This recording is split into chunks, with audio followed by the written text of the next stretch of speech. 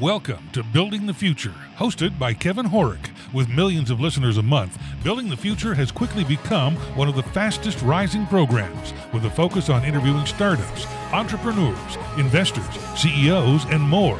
The radio and TV show airs in 15 markets across the globe, including Silicon Valley. For full showtimes, past episodes, or to sponsor the show, please visit buildingthefutureshow.com.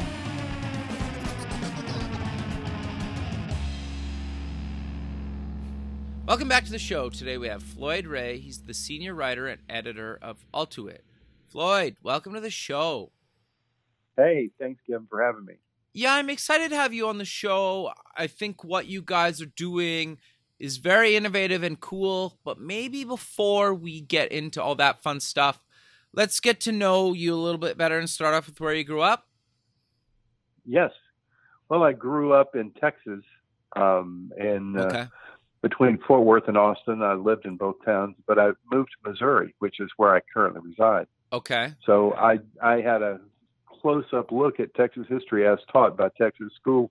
Sure. School. So I'd already been confused on the subject from childhood. Sure. So walk me through, what did you take in university and why, and how did you get to Missouri? Oh my goodness, it's so weird. Well, the last question first. My wife and I just moved up here in 2003. Okay. But I have grandkids up there. Do I need to expand that subject? No. Sure. Where were my grandkids? I was going to land on that part of the planet. Fair enough.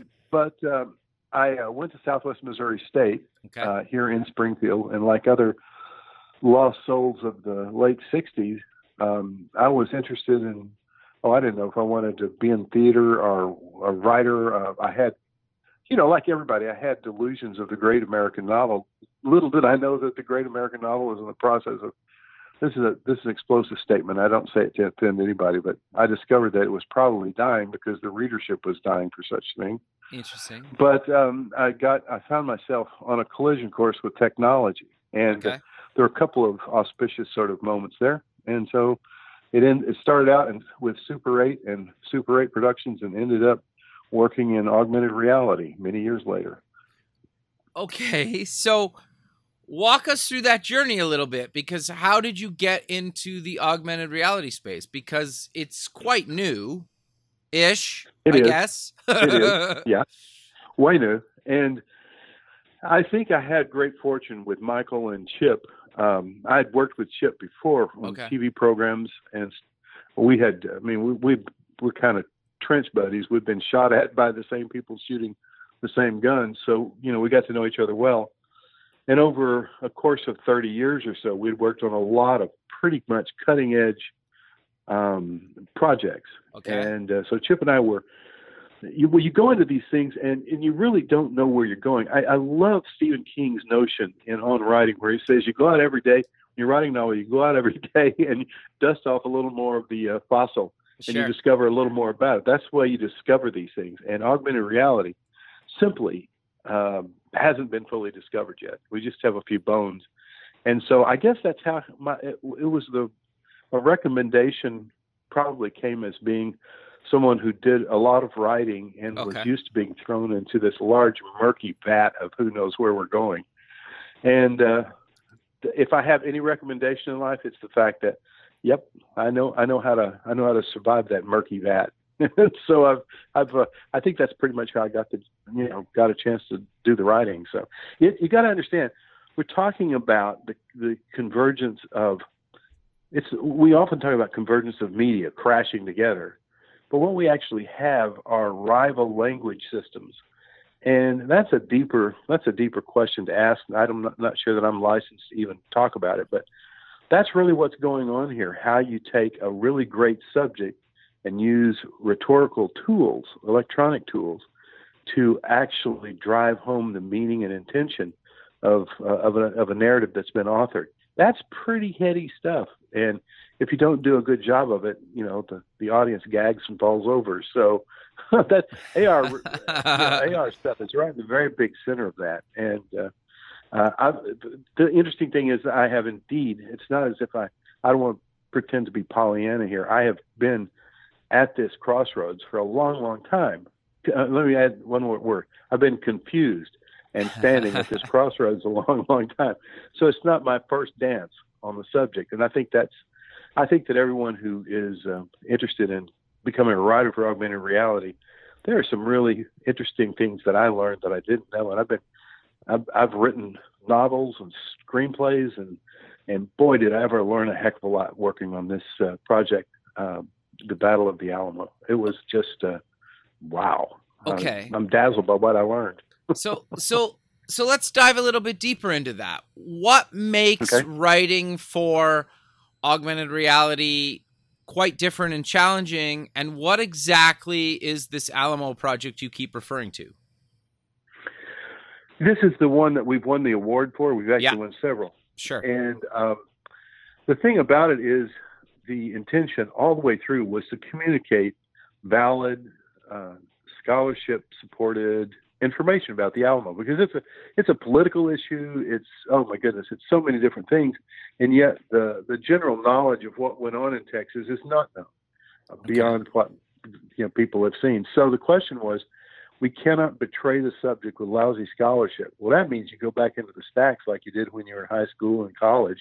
Sure. And you start researching and getting footnotes, but then you turn around and transfer, and the first thing you hear from everyone you're talking to, just as long as your segments don't last more than 30 seconds. I'm going to say, what? Well, there's no fabric. First of all, there's no existing narrative fabric in our culture today that even encompasses the Alamo. Of course, no one knows what the Alamo is, I don't think, outside of Texas, perhaps. Sure. And so you've got to somehow create the framework, and then you have to create a salient sort of focused point, topical point that captures as much as you can possibly say in, this 30, 45 second space, and then turn around and place that in a visual context. And in the case of the Alamo project, it was, if you can imagine this, it's like being able to drone into a scene that's been forensically reconstructed. In other words, just like whether you're using your phone or your tablet or, shortly, your glasses, you actually fly into the scene and you have the advantage of taking any perspective, going in as close as you want. And the point is, it's kind of interesting. What's the worth of this? What does it add? There's a big aha factor. I'm blown away every time I go into the Alamo now and look at the book that's just been put out on it, and I'm just totally amazed at what I see going on. But I understand print resolution, information resolution is incredibly high. It's about as high as you get. It's like It's like super 70 millimeter film when it comes to conveying data.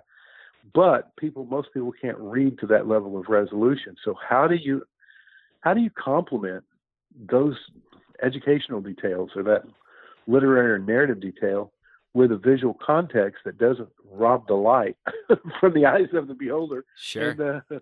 And I discovered a big secret, a huge big secret. We might talk about that if we have time. But sure. I discovered something really cool, a new product, new market, and it's probably new to me. And anytime you have a great idea, 15,000 people had that yesterday. So in other words, it may not be unique with me, but doing this book, there's been a book published. I don't know if you've seen it, but it's just been out for about 2 months now. Sure, very cool. And I discovered something in the creation of that book that sort of satisfied all those original yearnings to be, a writer with a velvet jacket, a big dog, and stone fireplace. Am I communicating my lunatic vision as a young man? Being a writer, that's what it was all about. I finally came into a point where I saw that augmented reality represents a whole new venue for a lot of young people, and they have an incredible opportunity ahead of them. That's my personal opinion. No, very cool. So let's step back for a second. For people that don't know the significance of the Alamo, what exactly is it? It's one of the core stories to the American experience. Sure. And as its setting comes, 25 years or so after the American Revolution. Right. And after the Revolution, people were spreading out in all directions. And the Mexican government at that time was undergoing a huge. It's something that may even still vestiges may still be going on. Okay. But what happened in Mexico is you had the old line Spanish nobility set up, what you would expect a colonial power to do, and the Mexicans rebelled. We don't want to be sending our money and treasure, to Europe, to the Spaniards. So they got in a big squabble, and the trouble is that they decided that they didn't want to spend the money defending the Northern Territory, which is known as Tejas. They didn't want to spend money putting troops up there because they were having financial issues that could better, be served in central Mexico. So there were about 3,000 Mexican citizens in Texas, and they decided that all these Anglos wanted to go down to live in that wide open space. Let them protect the settlements against the Indians or banditos or whatever. Let them self-police. And that worked. That worked until the Mexican government took a secret tour up and discovered that there were about 30,000 Anglos, about 2,500 Mexican families, and 5,000 slaves brought with the Anglos. So suddenly, when they woke up to the fact that if they had kicked the Spanish out of the New World, at least out of Mexico, there was a growing sensibility that the Texians, as Texians, were going to throw them out of Texas. So there was a lot of hopscotching going on among the the various political powers. And in the end, the entire thing boiled down to a series of 2 or 3 months, and led by this attack of the Alamo, which is in San Antonio. And it's become legendary. Sure. Phil Collins, the drummer, is absolutely mad for the Alamo story. I've understood that Ozzy Osbourne is as well. And what they see as the heroics is known around the world, maybe not in the U.S., but it's known around the world as goes up there with Thermopylae and all the great legends of a small band holding out against a huge band. And in the end, they were totally slain. And that cuts to the chase. Sure. By the end of the battle, they had a siege that lasted 12 days. And on the 13th day, the Mexicans finally Mexican army, the soldados had enough of this holdout, and they charged the fort in the pre-dawn hours. And the conflict may have lasted 30 to 45 minutes. It was short, but in that period of time, with cannon fire and rifle fire and people fighting and killing each other hand to hand up close, there were literally hundreds of people killed.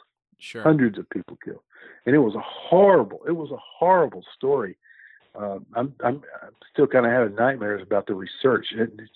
War is not a pretty thing, and it should be avoided at all costs. Let there be no doubt about that.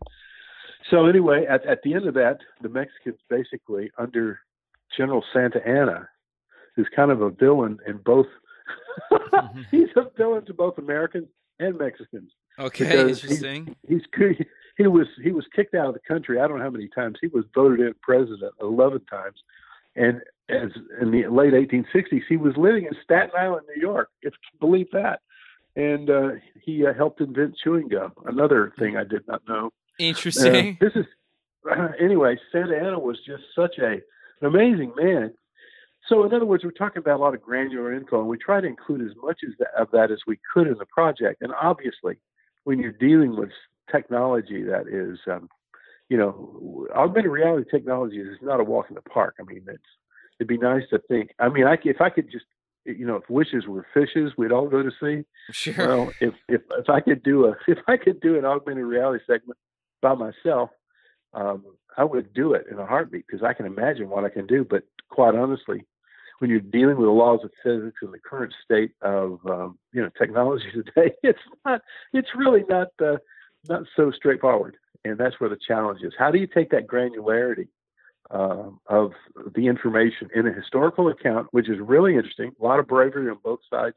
Sure. I mean, the Mexican bravery, and they were fighting for their own national honor.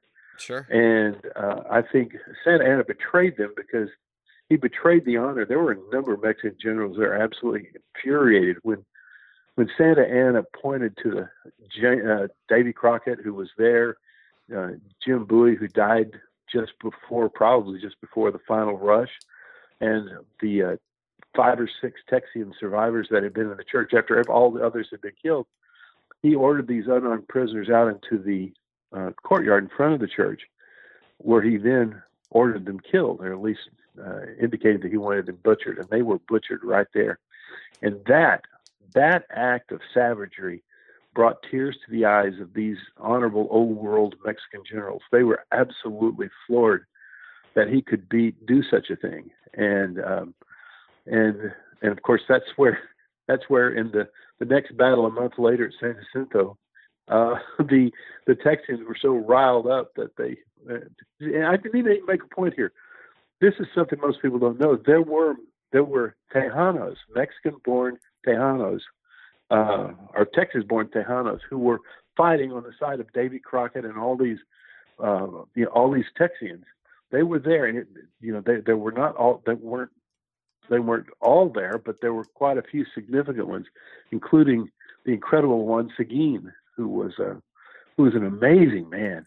And this story never gets told, the role of the Mexican family in its own self-defense. But they had been fighting the Mexican army, the soldados, all the way back 10 years previously. So this was an extenuating circumstance from trouble that was, they'd been brewing a long time in Central Texas. Well, I just gave you a Texas book report. I'm so sorry. No, it's good. But I'm curious then, how does that translate into Yes. augmented reality experience? So what exactly did you translate into the actual project? Because I was checking it out. It's very cool and very innovative.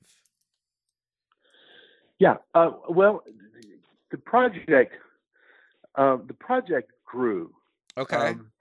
In the beginning, the first thing that we wanted to do, and the first thing we did, was we brought in an incredible forensic, I would call him illustrator. Okay. A guy by the name of Gary Zaboli. And if anyone knows the exact footage in the Alamo, he seems to know every single square foot. It's done from a lot of research, from plats from the period. And Gary, and then of course Stephen Hardin, who was also a consultant on the project. These guys know Texas history right down to the millimeter. Okay. And so the reconstruction of that fort was the Alamo Fort was the main character. Okay. And the ability to explore it. Now, here's the weird thing. Since none of us knew, we knew that you could say, we're going to build a fort, and we knew we could go in VR, virtual reality, which is a totally immersive thing. And we had done that. It was kind of weird going into this fort, haunted, I might add haunted fort. Okay. Because when you're actually there up close, and that was our test bed. That's where I would say that's where we first kind of, Chip Walters, who was the innovative genius behind so much of the technology. That's the first thing we did was we went there. Okay. And so what are we going to, how are we going to sell this? I mean, we need to sell it. We were fortunate because we found Lane Traylor and, with experience, real history there in San Antonio. And Michael McGarr was so key in building up the vision of the project that it took that kind of effort to help us explore. Okay. And filmmaking is a lot like this. Sometimes you go up expecting to get something one day, and you suddenly discover on this reel you got something else. And you think about it, and you go, golly, this unscripted event turns out to be more interesting than what I thought we were doing. I mean, originally we thought we were going to do Pokemon Go, goes to fight alongside Davy Crockett. Okay, and you can get the vision. Can you imagine? You get the vision of, here you go. You go to the Alamo and you walk around, and Davy Crockett suddenly flops down beside you and says, "Hi, my name is Davy Crockett." Best automaton voice you can conjure. And that's kind of what we thought we were heading. But as we got into it, we realized that the styling was so much larger. What if you took this character, this fort that is actually a character in the story, and let it serve as the stage for all the events that happen? Okay. Showing the North Wall and the stuff that, and I got to tell you that most people who study or try to understand the Alamo, when you have a simultaneous branches of attack, whether you're studying Normandy or whatever, it gets confusing. I mean, my head's like everybody else's head. Some whiz bang, scholar starts talking, 50 Ways from North. And, I go, Nance, let's watch something else. Yeah. Your eyes gloss over and you're just out. Yeah. I get it. Totally. So what happened is we realized with this huge and beautiful reconstruction, it's probably the most accurate reconstruction ever done. We decided, well, let's begin to build some scenes. Okay. And I think that was part of the general design. Well, we started doing that. The Woody Museum in San Antonio said, hey, we're coming up to the 300th anniversary of San Antonio. Is there any way you could combine this, somehow project hologram-like, and it's not a hologram, I want to specify that, but that we could somehow project this using iPads or, Chromebooks or whatever, that we could actually project the reconstruction that you've done over our diorama. Interesting. A projection that would include the various Anglos and Mexican soldados shooting each other, running around in this little space that's, 20 by 20, that they keep in the foyer or whatever. So the guys basically dropped our first effort, didn't drop it, we suspended it while they went down and figured out a way to make a viewing room where you could see a living example against a little more old-fashioned medium like a diorama. Okay. Does that make sense? Yeah. I live in Missouri, so I didn't get to see it, but it was evidently quite impressive. Well, so this is kind of a cell mitosis thing going on here. Sure. So here we were working toward the first effort, and suddenly we had a second contract that leveraged those core assets, right? Mm-hmm. And this included testimonial evidence. We were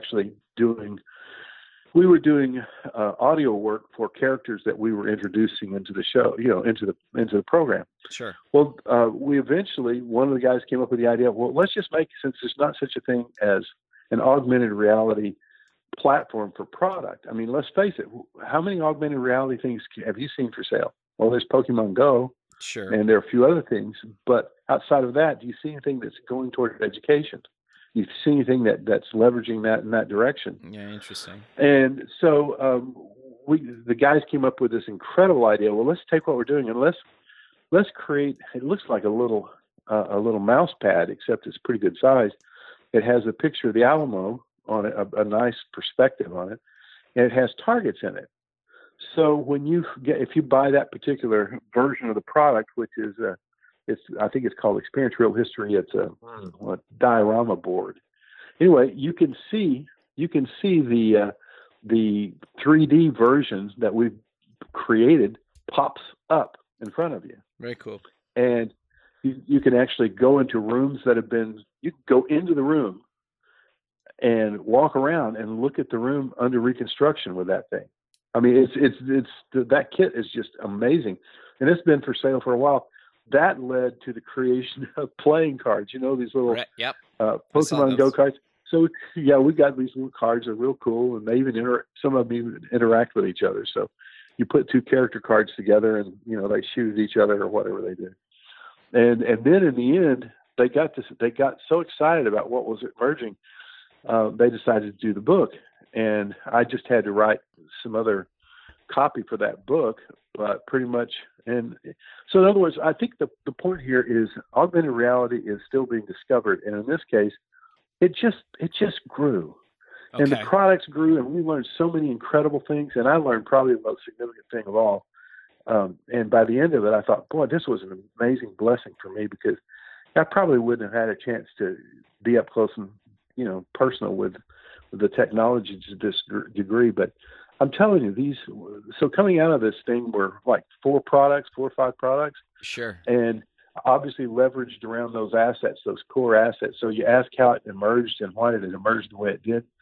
Well, the Alamo is in a context of products, and it was also the center context for a telling of the story, all the way from, I would say it's probably more of an educational tool right now than it is anything else. But there, I gave you a longer answer. Boy, I tell you what, I purpose not to talk forever on this subject. No, it's good, man. So I'm curious though, because you guys have done a bunch of other projects in this space. I'm curious to get your thoughts, because you keep mentioning we're at the beginning of this stuff, but do you have any predictions or projects or things that you would like to try with augmented reality or some of this other kind of cross-platform, cross-reality type stuff? Because I agree with you. I think we're at the beginning, but I'm curious just to get your thoughts and from somebody that's kind of in the trenches building this stuff. I was kind of hoping you wouldn't ask that question. All right. Next question. No. Because no. It's a real temptation to tell you, and yet, to be honest, I think I will, because honestly, we need other people working on this. Media stuff is often closeted, within organizations, institutions, and Okay. it needs to be taken out and vented out in public, because there's probably some 16-year-old kid who's sitting up in the top of his, in the attic somewhere, imagining things, and he needs to be encouraged. He may have solutions that the rest of us haven't seen. But I will tell you what I discovered. Okay, sure. And this is probably about the best thing I can tell you, the most I can tell you on this subject. After the book was done, I walked away because there's been a conundrum for me. How do you mix text, Yep, written text, with context, which is Okay. what a movie is? A Sure. movie presents, it's a context record. It's electronic, it may be filmic, it may be whatever, but it's a context record because it gives you the sound of the voice, it gives you the vision of someone running or a car driving or a cow moving, whatever. And so how do you join text and context? sure. Does that make any sense? Yeah, very much Because so. every time you put a picture up, it takes intellectual light from the Yeah. text. Sure, interesting. Got to understand how profound that is to understand. Is there any way though why would you want context? Well, simply because an animated diagram, a scribe, for instance. Have you ever seen how much information you can actually present to a user in a scribe or something where you've animated relational values and you see, this atom exploding? And, Walt Disney did this with a lot of the stuff in the 1950s that he would show in A Wonderful World of Disney.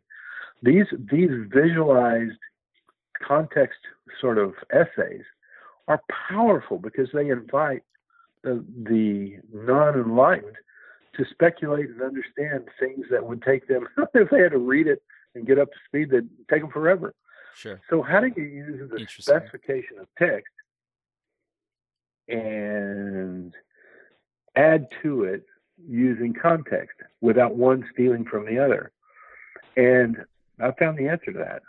For me, at least. Maybe I'll die with my answer, and no one else will find it. But when I did this book, I looked at the page of text, and I was writing more intense, higher resolution content on the left page, which is it's a kind of a coffee table book. Okay.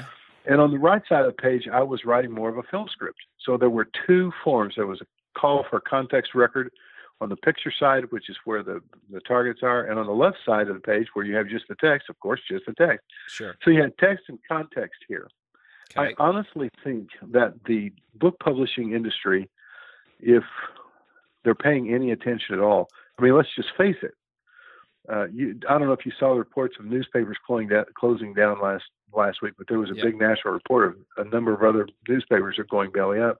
Yep. This is not due to laziness as much as it is practice. People do not practice reading, period.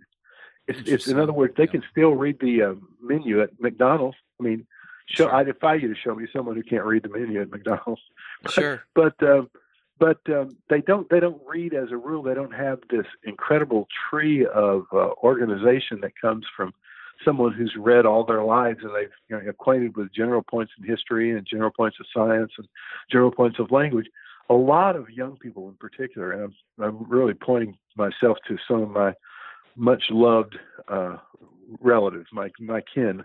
Sure. And I feel sorry for them because they, for whatever it is, they're cued in on a different level, and yet they're denied access to this amazing wealth of information just because they don't read. And so 10 years ago, 15 years ago, the publishing industry kind of entered this great suck hole, and the number of people who were reading books, what they were reading, novels or whatever, I don't know that it decreased greatly because they're still making lots of money, but there was something that choked up because textbooks could no longer serve their clients, and this, I suspect the same is held true for publishers at large. There's this incredible practice of publishing that's been going on for 300 years and more. Sure. And it involves obviously publishing and distribution, and that whole format has kind of gone into hibernation at this point. Sure. I mean, you know this, you've seen this yourself. And to someone like myself who's a writer, I grieve over this. I mean, it makes me almost physically ill. Well, so I was thinking about it, as I looked at this, I thought, you know what? So here in this book, The Alamo, the Battle of the Alamo, we have both. I will be the first to admit that what we have here is probably not the highest sort of articulated expression of the best use of augmented reality for this kind of scribing stuff, because this is like a real natural.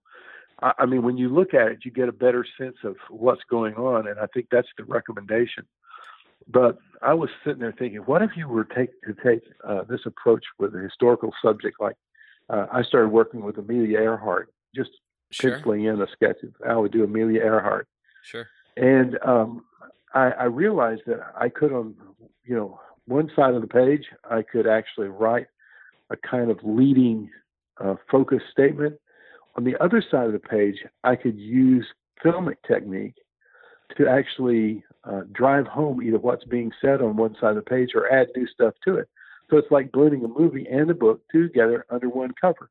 And when you think about how incredibly profound that is, you can take those targets and you can pretty much tack the edges. I think thumbtacks, you can tack them to the edge of that page.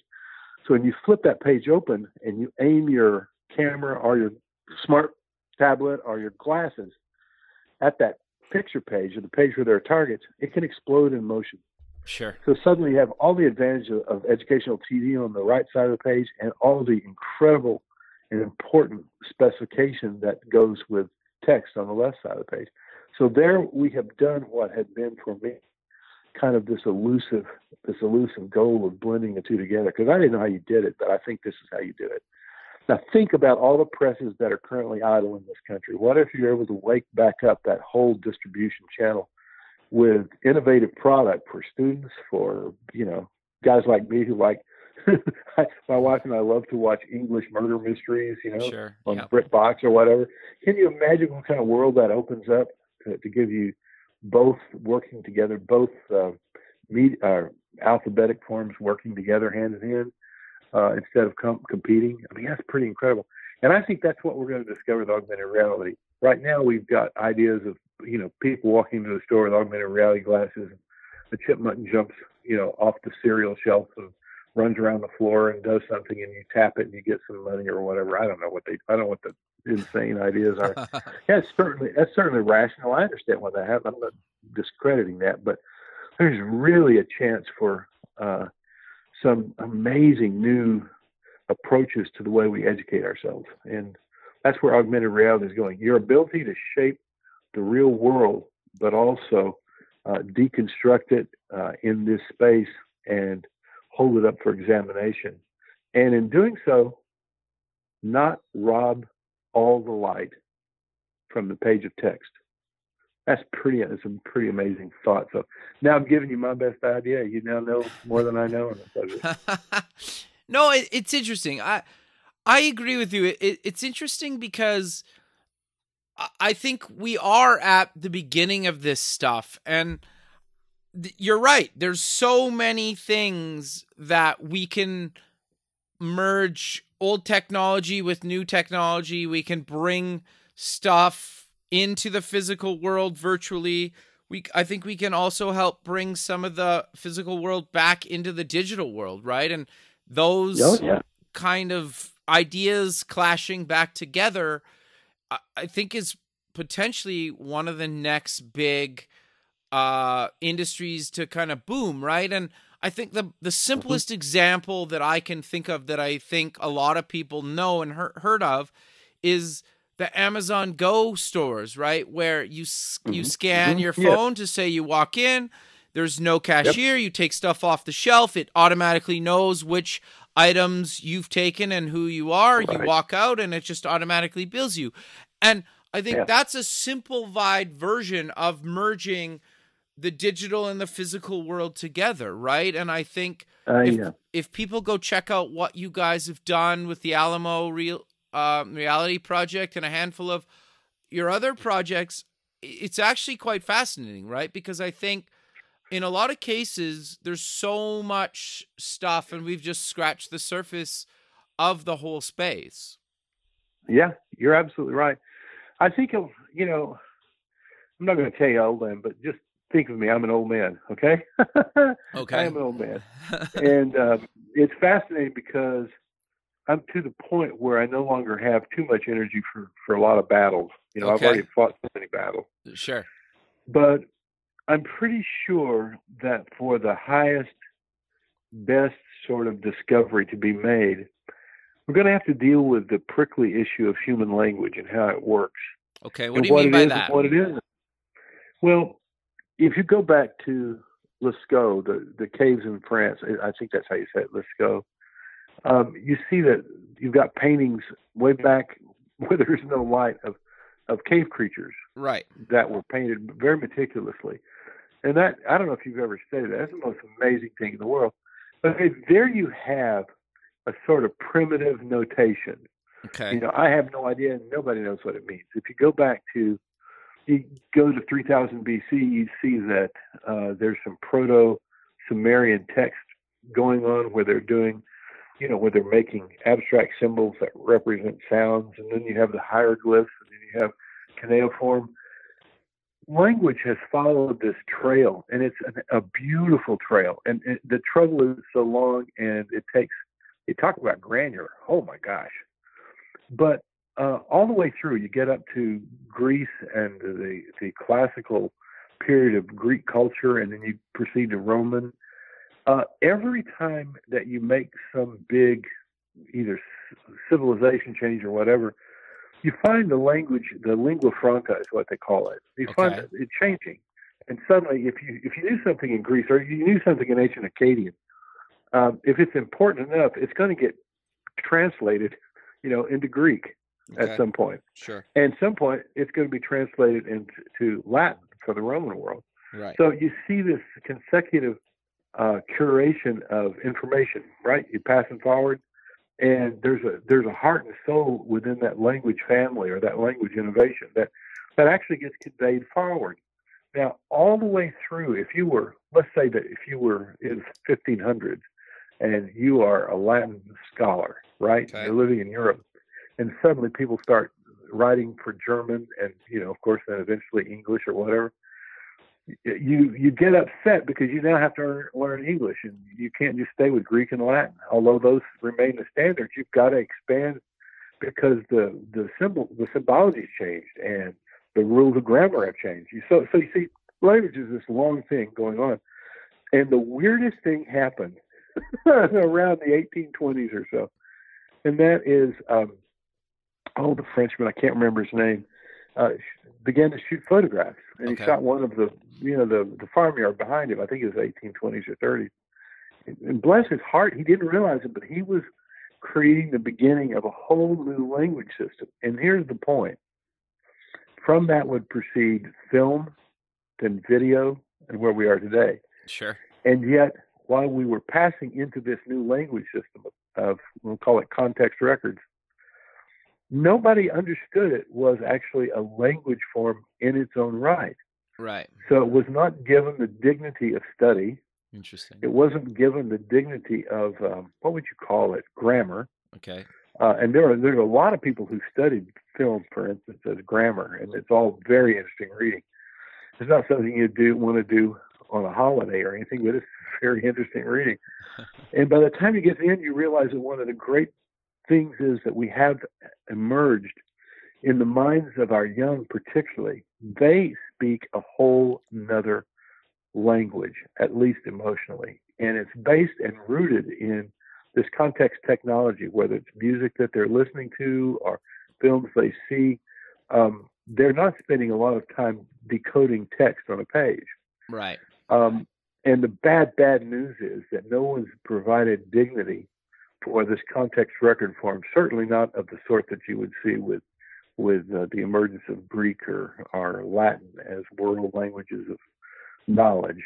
And I think that's going to be that augmented reality could actually confront us with codifying a grammar that makes it even more usable to more people. And the trouble is, it's not going to look like we expect language transition to look. It's going to look very different. So there's some major. We're going to have some real scholarship and people who have a strong sense of mission in order to proceed against that, because it's a big challenge. And I would love for my grandkids to grow up in a world that was a little more attuned to the language that they basically traffic in daily. I mean, they basically traffic in a blind room, and we're doing our best to, kind of contribute to their exposure to the big ideas of history. But they don't have all that much space for it. God bless them. They're preoccupied with lots of other things that are going on. So I think that's my hope. And you know what? I would never get an argument on that. That's just my personal hope for what augmented reality is going to do. Very cool. So you guys submitted this Alamo project to the Media Excellence Awards. Why do you think supporting industry awards is important? Well, look at this conversation we just had. Do you have any idea how many hedgerows I would have to hop to take what I just said out into the world at large? Sure.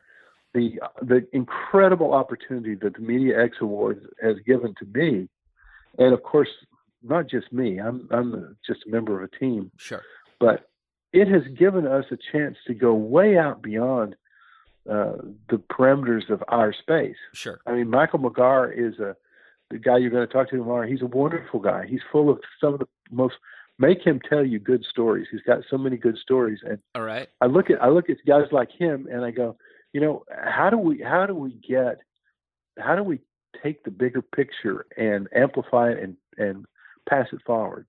And it's through the Media X Award that allows you to make a difference in a big way, because if you think about it, how else would you do this?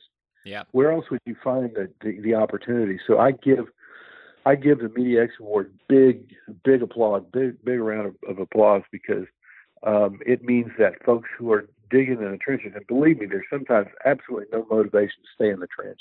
Yeah, fair enough.